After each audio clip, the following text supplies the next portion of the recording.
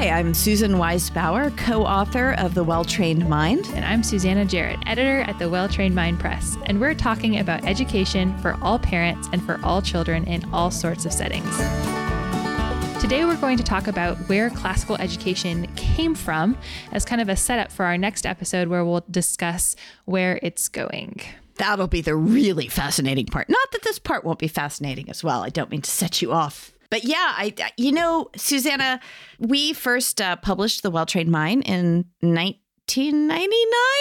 Wow. We're coming up on the 25th anniversary. Yes, I know. Oh, and we have some exciting news on that front, so you'll have to stay tuned for that. But yes, anyway, we noticed that after we published it, a lot of curricula started calling themselves classical, which we've talked about before, that weren't classical before. But I think what has happened is classical education has become a bit of a trendy term, and that means it's increasingly a loaded term. Would you agree with that? Right, it is. It's one of those terms where it means something different to different people. Some people associate it with rigorous and academic, while others associate it with Catholic school, and even others seem to associate it with right wing. I think more and more I've seen articles in the news about classical education and kind of comparing it to a very specific, narrow political interpretation of education. Mm-hmm. I even found this example of that where an MSNBC guest was talking about classical education. I wanted to share it with you to get your thoughts. You did share it with me. And my response was, what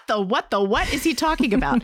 So this is, and I know absolutely nothing about this gentleman, okay? This is Michael Heriot. He was on an MSNBC show called The Readout with Joy Reid. And here's what he said. The viewers should know that classical education is one of those dog whistles that means CRT is not taught here. When those people like the Moms of Liberty oppose CRT, they say they want their children to have a classical education, which means like the stuff that the Daughters of the Confederacy want you to learn, the stuff that, says that George Washington was not a slave owner. That's the stuff that they here is a classical education. I know you sent me that, Susanna, and I think my actual response was, what the flag nod is he talking about? So what's your take on that quote? Right. Well, I think that unfortunately it's something that is not unique to him. I've seen this idea that classical education is some call it a dog whistle, some call it like a code word for very right-wing influence in the school system. And so I think that's where it becomes really important to tell this story of what is classical education, where did it come from, and where is it going? Even in our next episode, has it been hijacked by groups with political interests? Yeah, and I think so for those of you who tuned on to find out what we think about Hillsdale, you'll have to tune into our next episode, because this episode we want to talk about more of the sort of historical foundations of the term, to sort of set ourselves up then to talk about what is this becoming now. So we're recording this in 2023. Obviously, the political divisions in our country only get deeper and wider and more pronounced. And unfortunately, the term classical education is becoming part of that division. We don't approve of this. Do we approve of this, Susanna? We do not approve of this. We have our own definition that we're trying to build and trying to uphold of this system of education. It's always so much harder to give the moderate point of view, but that's what we're going to try to do here. So we're not going to give you a comprehensive history of classical education, are we, Susanna? No, that would take 2 hours and everyone would be asleep by the end. Yes, exactly. But we're going to try to give you a brief glimpse of what classical education looked like in different time periods so we can better understand how we got to today. So Susanna, let me ask you to start. Let's talk about classical education in, shocker, classical times. Right. And just before I jump in, as an additional note, another benefit to this beyond just setting up for next episode is that when you look at the history of anything, you really start to learn more about what it is. If you study anything in university, usually the first class is the history of, if you're studying anthropology, the history of anthropology, or if you're studying accounting, the history of accounting. So it does give you an in-depth view of that. But classical education in classical times, I think at its core, what we have today that we call classical education is a remake of these traditions that go back to ancient Greece. Long ago. Right. A long time ago. And we have to remember that when we talk about classical times, we're talking about the Greeks and the Romans, two very different civilizations, hundreds of years, if not 1,000 years of history. So there's no distinct classical curriculum that we could point to in this time period. There's a lot of variety over that time span. And I think one way to note that variety is by looking at even Plato and Aristotle, who had very different ideas of what an ideal elementary education would look like. Indeed, indeed. So Plato, I actually probably know a little bit more about Plato than I do about Aristotle, just because I've done a lot of work on the history of science. And you really have to, you have to grapple with Plato if you're going to do the history of science, because Plato's ideas were so influential, and yet he was sort of an anti-scientist. He was very agnostic that we could understand actual causes of things that happened in the physical world.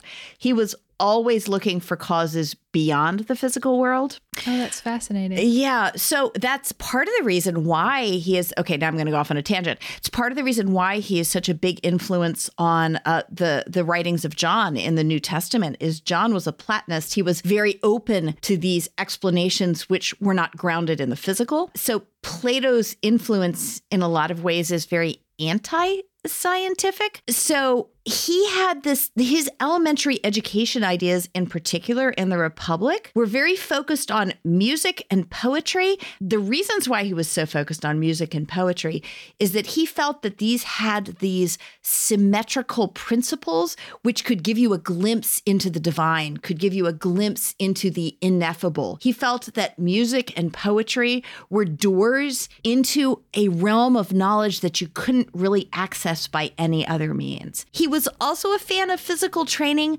but more so as a way to get your body sort of out of the way so that it wouldn't hold you up, it wouldn't trip you up, is so that you could comprehend reality on more of a mental and spiritual level. So that was Plato, which was very different from Aristotle because Plato was actually pretty distrustful of words. Interesting. He thought that words pointed to realities, but also obscured them at the same time. But Aristotle, on the other hand, had a very different attitude towards words. Right. So Aristotle emphasized for younger children reading and writing. That was the basis, as well as gymnastic exercise like Plato, music, and maybe drawing. So between these two, you can see a lot of difference, and you don't see the trivium yet. The trivium had not been invented yet. Or the quadrivium. Or the quadrivium. Those things did not yet exist. They weren't conceptualized.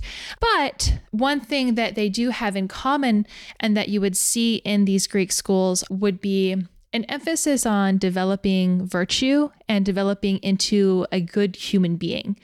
There are some other things I think too that we would recognize in the classical education today that have roots from those schools. Oh, definitely. There's an emphasis on, and actually, I think we should do a whole podcast about this later. There's an emphasis on memorization and repetition, which is not in order to constrict or confine children, but to give them a basis of information from which they can work.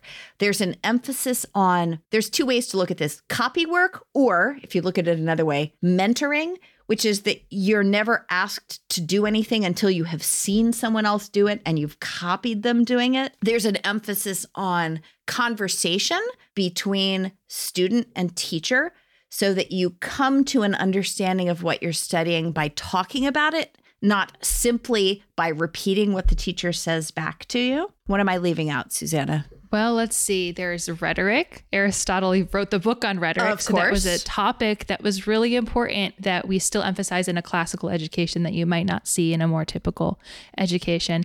Dialectic, or what we might call logic, was something that both Plato and Aristotle, I believe, correct me if I'm wrong, emphasized quite a lot. Definitely. Discussing these big ideas that we still talk about today, participating in what we sometimes call the great conversation, of ideas that people have held and read and studied and debated and continue to read and study and debate. But no set curriculum. No set curriculum, no. And that continues on through the Roman period. They've definitely built on the traditions of the Greeks. They focused on what they called liberal arts.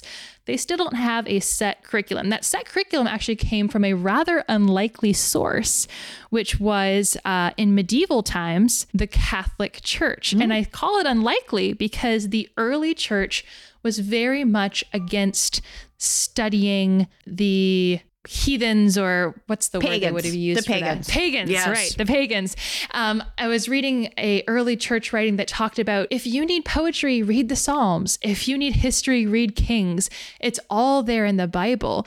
However, Augustine, who, if you studied church history, you'll be familiar with, he was a very, very influential early church father, was actually a rhetoric professor before his conversion. And so being a rhetoric professor, I'm sure had some influence in how influential he became. He kind of knew how to convince people of things. And he helped shift the church to a different position wherein they could take the skills of the pagans, they could take the education that the pagans had, and then apply it to studying the Bible. Well, and I think it's important to note that Augustine was not from Greece or from Italy, not from Rome. He was North African. So part of his draw towards the Greek and Roman classics was this sense on his part that he belonged to this greater, bigger tradition that he was on the edges of. And he wanted to grab it. He wanted to grab onto it with both hands and make it part of himself and make himself part of it. And I think that's always been an aspect of classical education, is people saying, I want to belong to this tradition. I want to enter into it. I want to take what's good in it. And Augustine believed that what was good in the Greek and Roman tradition could also be good in the Christian tradition. Right. And so it was with him that this shift came where Christian theologians and scholars began to try to reconcile the ideas of Aristotle and Plato with Christian theology, and in that began to translate Greek texts into Latin. And these texts started to become the very first, what you might call textbooks of a Christian priest's education. And eventually Boethius, I might be pronouncing that wrong. Boethius, that's correct. Boethius, he was a translator, and he was the guy who put these ideas together into the Trivium and the Quadrivium. They'd kind of trickled down. There had started to be different Catholic universities, but he coined those terms, and they quickly caught on and became the basic curriculum for Catholic priests. So we should back up just a little bit and say that part of the reason why this idea of a classical education became so dominant in the West, in Europe, is what we're talking about right now, is because after the collapse of the Roman Empire, there was no longer a central government, a central organizing force, a central law and order that would take care of education for your children. I mean, let alone feeding them and keeping them from getting murdered by, marauders coming through. The breakdown of the Roman Empire meant that there was no longer a central governmental structure. So the Christian church took over the task of education because the Roman Empire wasn't doing it anymore. The Byzantine Empire still existed, but at the time that we're talking about, their influence was mostly to the east of the Mediterranean. So the European countries, which had once been part of the Roman Empire, were kind of on their own. The church stepped in and said, okay, I'm paraphrasing here. We don't have schools anymore. We don't have classical academies anymore. But goodness gracious, we have to be able to read the Bible. What shall we do? And so churches stepped in and established what were known as cathedral schools, which were schools where boys, pretty much exclusively boys, could learn how to read the Bible. And that was what sort of preserved the tradition of classical education in the centuries after the collapse of the Roman Empire, was cathedral schools saying, whatever else goes wrong, we got to be able to teach boys how to read the Bible, because otherwise we will lose track of salvation and everything will be lost. The apocalypse will be upon us. Right. So those were the schools that were really responsible for preserving the Latin and Greek education. Right. And Catholicism was, like you mentioned, a political force through the Middle Ages. It was it had a huge influence on the development of Western civilization. And so because this was the way the cathedral schools worked, that trickled down into how university curricula were organized. So universities, you would study the 7 liberal arts. And so that then proceeded to influence for hundreds of years how universities worked, and thus what students were trained to be able to do. You had to learn Latin. Even in the early republic, you had to learn Latin to be able to go to university to study at that level. So it just continued to trickle down on through the Renaissance and the Enlightenment and forward. Mm-hmm. We might say trickled up, that it trickled up from the cathedral schools up to the higher level of education, because for a number of centuries, there were only 3 things that you could get a university degree in. And they were theology, because you needed to know how to not go to hell; law, because you needed to know how to keep your property if your neighbor tried to take it away; and medicine, because you needed to not die. Those were the 3 degrees that you could get in a medieval university. And as we move on into the 15th and 16th century, one of the things that gets added to that is astronomy and physics, because of all of the discoveries of what's going on in the skies. And then when the printing press comes along and changes everything, which I think we're going to talk about next, at that point, the fields of studies begin to expand. But let's just not forget that for centuries, everything that you were doing either in your secondary school or in university was based on the preservation of this ancient Latin and Greek body of knowledge. Right. And that body of knowledge was expanded or made more widely available because of the printing press. So when Gutenberg's printing press became available, then there were more options for what you could study because there were more books available, and you didn't have to rely on the one priest in town who could read. And that grew to the speeches of Cicero, for example, were translated, and people started studying them more. And the humanists of the Renaissance became really interested in his writings and in other Latin authors. And so this tradition of learning Latin to study those works just grew and became an even bigger part of a Western education. Well, and there's so much that we haven't covered here. And if you'd like to know more about it, not to be self-serving, I would refer you to any of the books that I've written, because there's a whole thing that happens here with Latin and Greek works being inaccessible until the 14th century, when there were certain priests who managed to get into libraries in Spain, which was then held by Islamic empires, which were more friendly towards translating them into different languages. There's a whole history here that we won't go into because it would take us forever, but I do recommend to you The History of the Medieval World, The Story of Science, which I've written if you want to know more about that. I think we should take a big jump forward, Susanna. Let's do it. Because we are Americans, to America. Let's talk about America. We'll be back after this. If history is boring for your children, you're doing it wrong. History isn't boring. It's not a club to bash your political enemies with, and it's not a pointless list of names and dates. It's a story with pirates and Vikings and princesses, and it's all true. Susan Wise Bauer's World History series, The Story of the World, has turned over 1 million kids into history nerds. Her engaging narrative will make your children ask for just one more chapter. The Story of the World is available at welltrainedmind.com or wherever you buy books or audiobooks.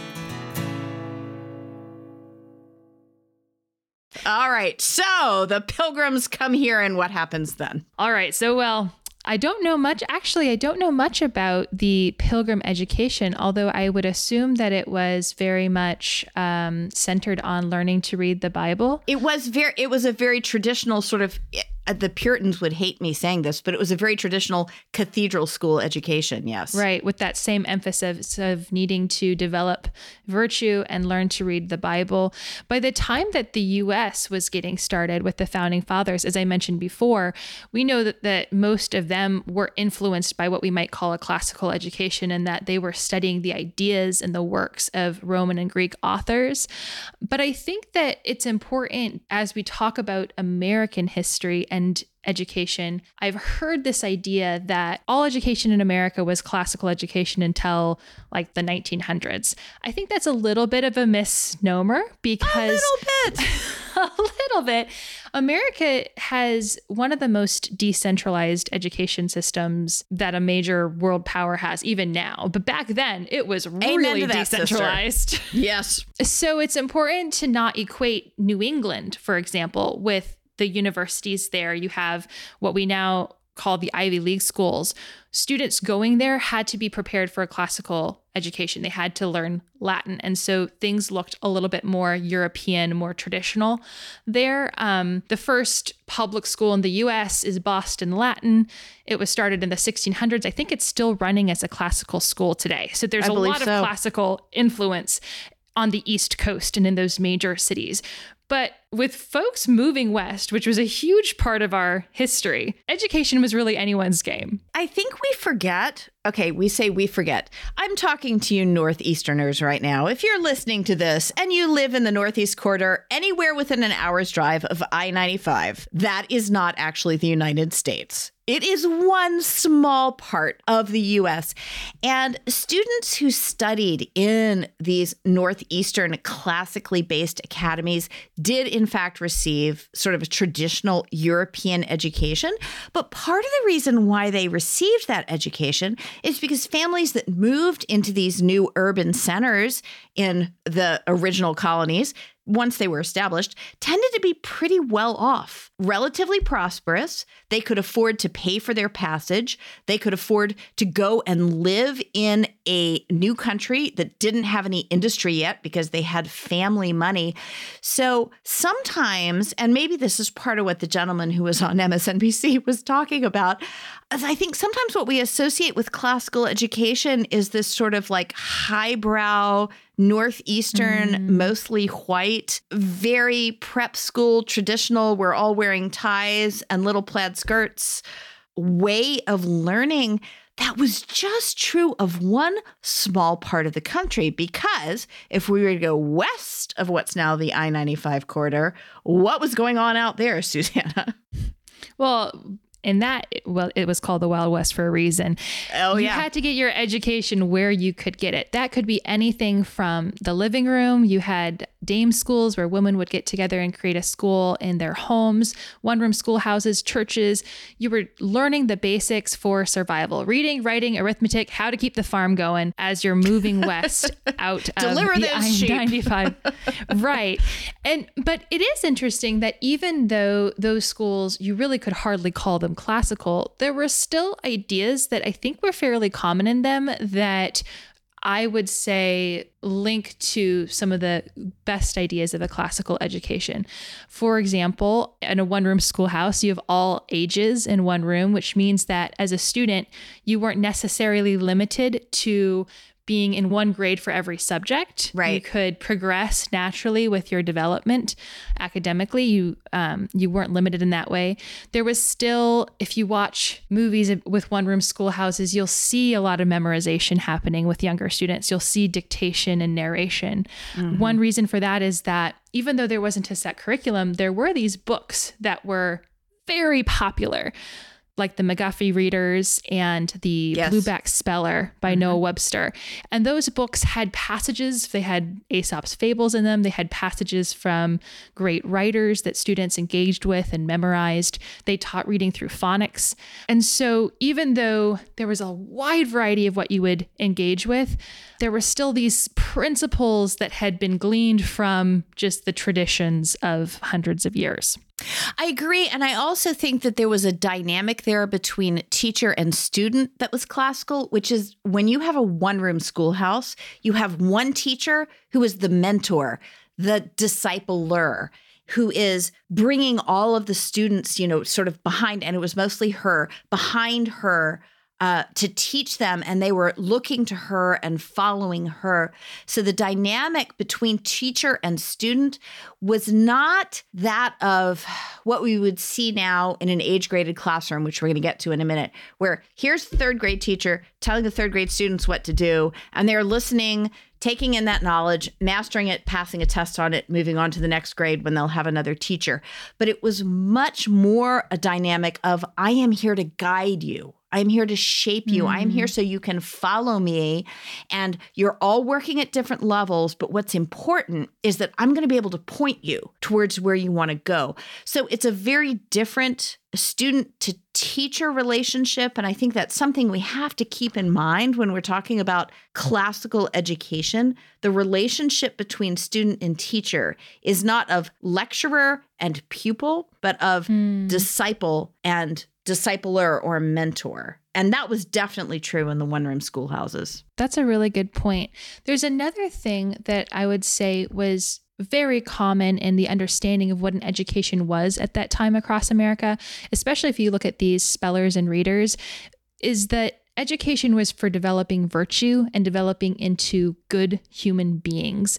And I think that connects a lot to the classical tradition. And that is where things begin to really shift away from these classical principles in the 20th century. So in the 20th century, America was growing. There was immigrants coming in from all of these different countries.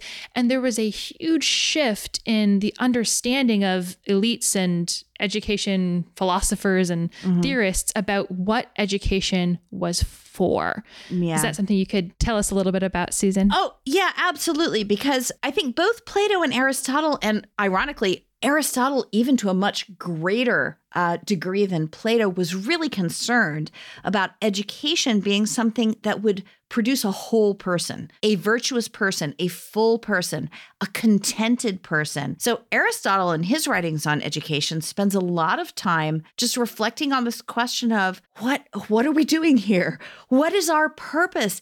And his purpose, I think the sort of the clearest explanation of it is actually in Rhetoric, where he says, a full human being knows what he believes, I'm paraphrasing, and can tell you what he believes. He would have said he, because he didn't think women actually qualified, but we'll give him that. He's a man of his times.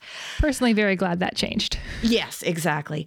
Yes, we can absorb the principle without the specifics of what Aristotle did. Right. But yeah, his definition of a whole human being was someone who could not only know what they believed, but express it with confidence and with persuasiveness to someone else. So in Aristotle's view, that was a whole human being, someone who could express what and why he thought. Because for Aristotle, you didn't really know what you think until you can put it in words, which as a writing teacher, I 100% agree with. That's not what we were doing at the beginning of the 20th century, though, because here in this country, we had such a massive influx of immigrants. I mean, you can turn me off now if you want, but I'm one of those people who thinks that we should have a wide gate when it comes to immigration, that immigration has always been a huge, huge influx of talent and humanity into our country.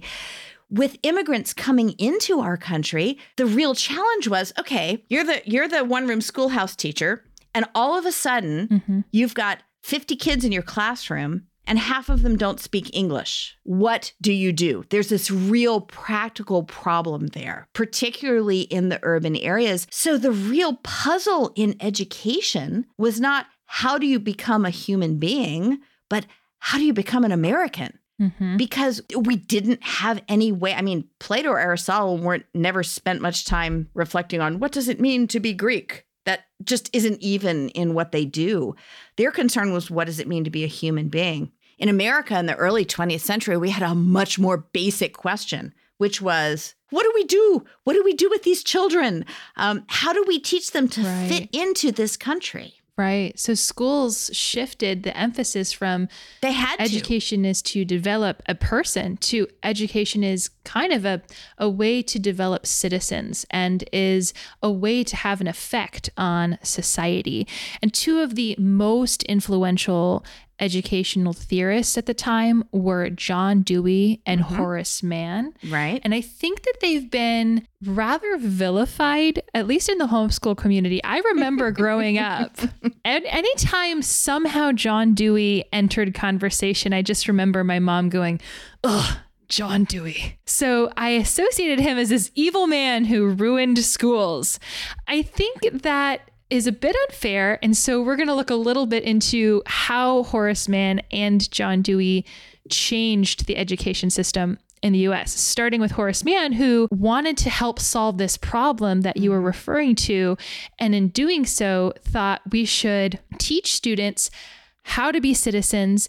And he looked to Prussia to figure out how to do that, because Prussia was one of the first places that was experimenting with compulsory attendance at school, putting students into classrooms by age, and kind of systematizing it in a way that fewer teachers could handle more students. Yeah. And yes, he was very impressed by the efficiency of the Prussian system. And you know what, Susanna, it's so funny that you say that about John Dewey, because my mother, who has an education degree as well, had that same reaction to John Dewey. Did she? And the thing is, John, if I were to pick a villain, I'm not really a fan of picking villains. If I were to pick a villain in the American educational system, it would definitely be Horace Mann, not John Dewey. And we could talk about that in a minute. Yeah. Yeah. So Horace Mann went to Prussia in the early 20th century and was incredibly impressed. And he was the Secretary of Education for Philadelphia at the time. And Philadelphia was seeing one of the urban centers that was seeing a huge influx of immigrants. And he visited Prussia, I believe, in 1843, and he was so impressed by the Prussian educational system. Now, let's be very clear on this. The whole point of the Prussian educational system was to prepare boys to go into the army. Prussia was, and if you want to know more about this, go read The History of the Renaissance World. It's in there. I wrote about it. But Prussia was a very military-focused culture. And the purpose of the Prussian schooling system was to get boys ready to go into the army. So the Prussian educational system got boys ready to do this by putting them into age-graded classrooms with a single teacher, their commander, teaching them how to do all the same things at the same time, follow their teacher without question, everything that would get them ready to be, good junior lieutenants in the Prussian army. And Horace Mann toured these Prussian schools. And if you want to know where this took Prussia, go to World War I and World War II. It was nowhere good. But Horace Mann was incredibly impressed by the efficiency of this system. And he came back to the United States saying, you know what? This is a way that we can organize these unruly hordes of immigrants. We can put them into age-graded classroom. All the 9-year-olds go here. All the 10-year-olds go here. All the 11-year-olds go here. Each one has a teacher, a quote-unquote commander that they have to listen to. They graduate, i.e. move up a rank and go to the next classroom. And it was very efficient because factory systems, which is what this was, are very efficient. So the curricula still had a lot of aspects of classicism in it. So there was still reading and writing and arithmetic and history and geography and grammar and all that stuff. There was still an emphasis on moral education. But Horace Mann's adoption of the Prussian system became, because it was efficient, the way that all of these overwhelmed urban areas could figure out how to fold these immigrants into the system. And it's the system that we're still living with today. And in so many ways, that particular innovation just militates against classical education. It doesn't encourage conversation, right? Because you don't converse with your superior officer. You just say yes, sir, or yes, ma'am. You're not allowed to ask questions. You're not allowed to grapple with moral ambiguities. You're not allowed to learn and understand. You are required to obey, right? And that is just so antithetical. And it always surprises me that Horace Mann is not the big villain in American education. Seems like he needs a little bit more, deserves a little more gruff. Yeah, when you hear people talking about how the school system is preparing kids for factories and churning out students that are all supposed to end up the same versus creative, that all comes from the Horace Mann Prussian system. And it's in direct contrast, hearing you talk about this system, I'm thinking about how you described the mentor relationship that is so key to a classical education that existed in the one-room schoolhouse, because that's where that ended. That kind of the way that students related to teachers, the way that schools were set up, that shifted with Horace Horace Mann. I think the John Dewey changes might be, if I had to characterize Horace Mann changed the school system, John Dewey influenced the curriculum a lot more in what he felt should be taught and how it should be taught. So John Dewey was actually opposed to Mann. Mm-hmm. He believed that it was really important to train students to become good citizens for a democracy to work. And for that to work, they had to be independent thinkers. They had to be creative. They had to be in charge even of their own learning. But in the American system, they were supposed to be passive, like you said, people who obeyed, people who were trained to be good factory workers. In the Horace Mann system, and we should say that Dewey's about 50 years later than Horace Mann. So right. By the time he comes along, the Horace Mann-inspired system is sort of in full, it's working at full steam. Right. And so John Dewey is in so many ways a contrast or almost a reaction to Horace Mann. Why do you think he gets such a bad rap in the homeschool world? Well, I think there are two reasons. I think, first of all, unlike Horace Mann, he was an outspoken atheist. And being an outspoken atheist in America does not tend to serve you well. Right. It's going to make people upset. I don't know that his outspoken atheism necessarily affected the way he talked about education. And now that I've said that, I'm sure we'll get messages. Of course it did. But he really wanted students to think for themselves, and his atheism was part of his own thinking for himself. I think that for conservative educators in particular, and this includes many original home educators, maybe not so much now, but certainly over the last 3 decades, people who are home educating have not encouraged a challenge to authority. And Dewey was all about challenging authority. He didn't think that you should study something if you didn't know why you were studying it. He thought that a student should have the right to say to a teacher, no, I'm not going to do that. I don't see any point, unless the teacher could show a good reason for it.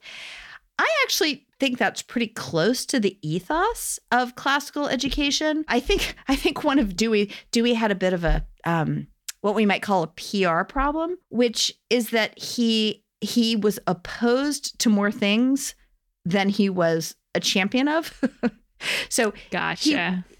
So he was a tearer down, not a builder up. And it's easier to tear down, I have to say. It's easier to tear down than provide solutions. It is easier. And I think a lot of what we see in public schools today that you and I think Susanna would agree doesn't work is perhaps Dewey influenced in terms of, no, we're not going to just do phonics. Why should we do that? Why would that work? We're not going to do that rote work. No, we're not going to have a set curriculum because that just turns children into factory workers. The problem there is that you've got to replace the thing that you don't want to do with something positive and productive. And I don't know that Dewey did a very good job of articulating what that should be.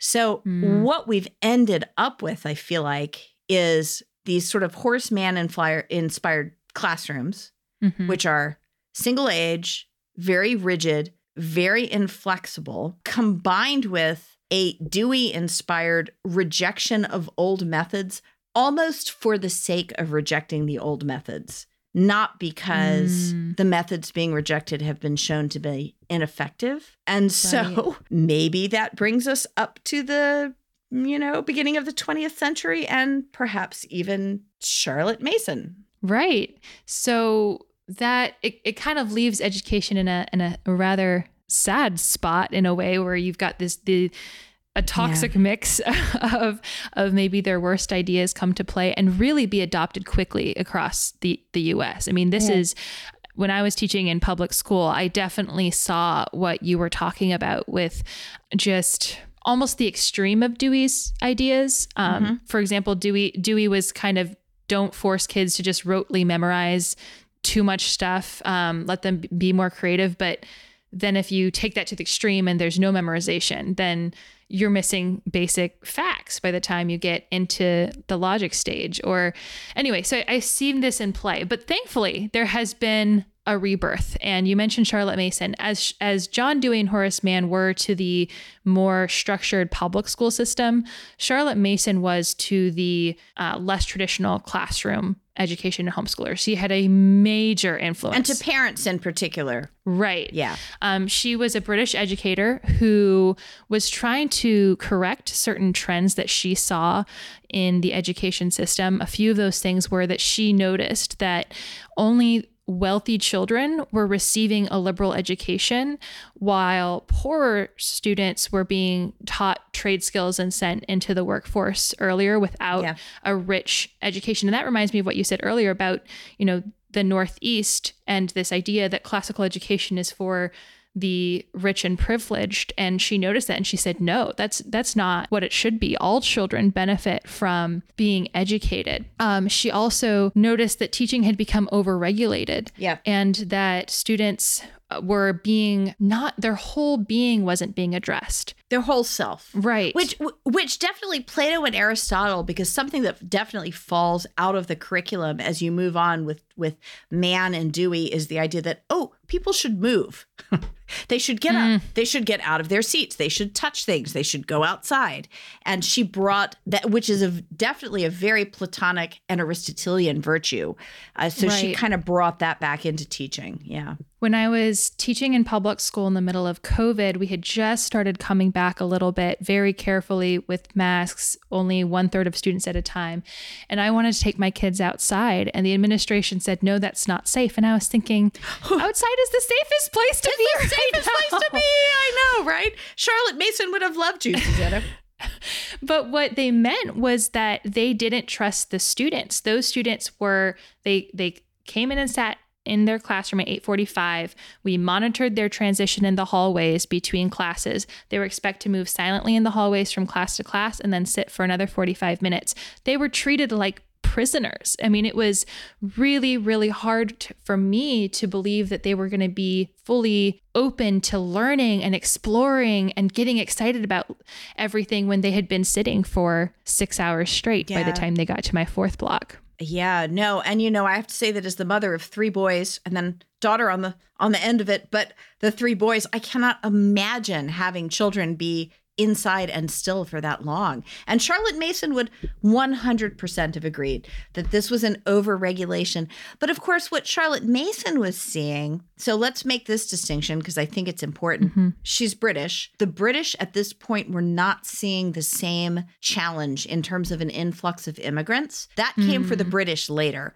So in the US, I think we were dealing with a challenge that the British had yet to see. Right. What do you do with these numbers of people? And I have to say, it's a problem that remains unaddressed in a lot of urban schools now. Right. But she did have the luxury to say, okay, let's go outside and move around and nurture the whole person. Let's not just think about citizens. Let's think about the whole person. Right. And again, that's not even now, these ideas, Charlotte Mason ideas, Maria Montessori ideas, there's been ideas that have trickled into the U.S. public school system where we're still kind of grappling with how to handle this issue of helping students become citizens and dealing with huge amounts of students. But I think there are things that they're experimenting with. I worked at an experimental public Montessori school, and it was a world of difference. You still had classrooms, but there was a little bit more mixed ages. There was a lot more going outside. A lot more freedom of movement for students. So these are things that are even today being experimented with and built into the system, but it's a very, it's a difficult problem. Sure. Well, and then that brings us up to, and I think this is probably where we should end, Susanna, or begin the next episode. That brings us up to Dorothy Sayers, 1947 essay called The Lost Tools of Learning. And, Sayers had been educated at, I'm going to say it wrong. It was either Oxford or Cambridge, and whichever one I say will be wrong, and then people will be up in arms. Oxbridge. Can I just say Oxbridge? That works. That's safe. Okay. That's where she was educated. And so she had been the beneficiary of an education which was very classical in the sense of being based on the medieval Renaissance model, which was in turn based on the Greek and Roman model. So we'll call this classical at 3 removes. And I think it's important to remember, and we will pick up this again in our next episode. I think it's important to remember that Sayers was not a parent and she was not a teacher, but she was a really clear thinker. She had ideas about education, and she had read a great deal about educational psychology and how children's minds develop. And what she did was she took the medieval Renaissance idea of the trivium and quadrivium, and she mapped it onto these ideas having to do with the intellectual development of individual students. And that is where we then begin with what I would call modern neoclassical education, which really focuses on the trivium, the grammar, logic, and rhetoric stages. And that is where things really start to get wild and woolly, because we're going to have to talk about Doug Wilson and the Neo-Confederacy and white supremacy, all kinds of things. Uh-oh. It's going to get interesting. Yes. So this one essay sparked what you might say a resurgence of classical education. And that was for multiple groups, for Douglas Wilson, for homeschoolers. There was secular movements as well, trying to get it into public schools. But unfortunately, we don't have time for that today. We are going to get into that nitty-gritty where classical education is going in our next episode. And we will tell you why you know what? The sad thing is, we can get into this in our next episode, Susanna, is I really don't want the phrase classical education to become a dog whistle for white supremacy or a particular type of history that doesn't look at racial injustice or other difficult things. I write history. It's what I do. Right. History's full of really awful things. I have a horrible feeling that's where we're headed, but maybe you and I can do our best to right the ship. Right. It does feel that the Well-Trained Mind Press is kind of fighting to keep the term alive and meaning what we want it to mean. I know.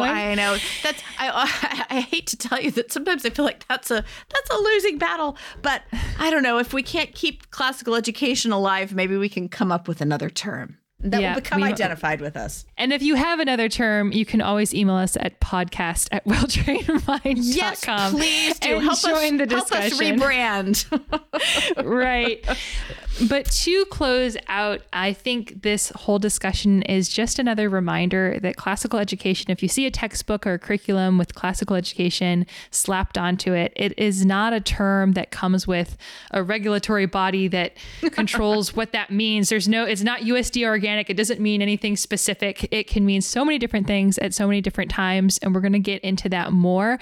But for those of you at home, look up your classical school, look up your classical curriculum, ask questions, and try to figure out what type of classical education they are talking about. Click on that About button and find out who they reference and how they define classical education, and stick with us. And thank you for being with us today.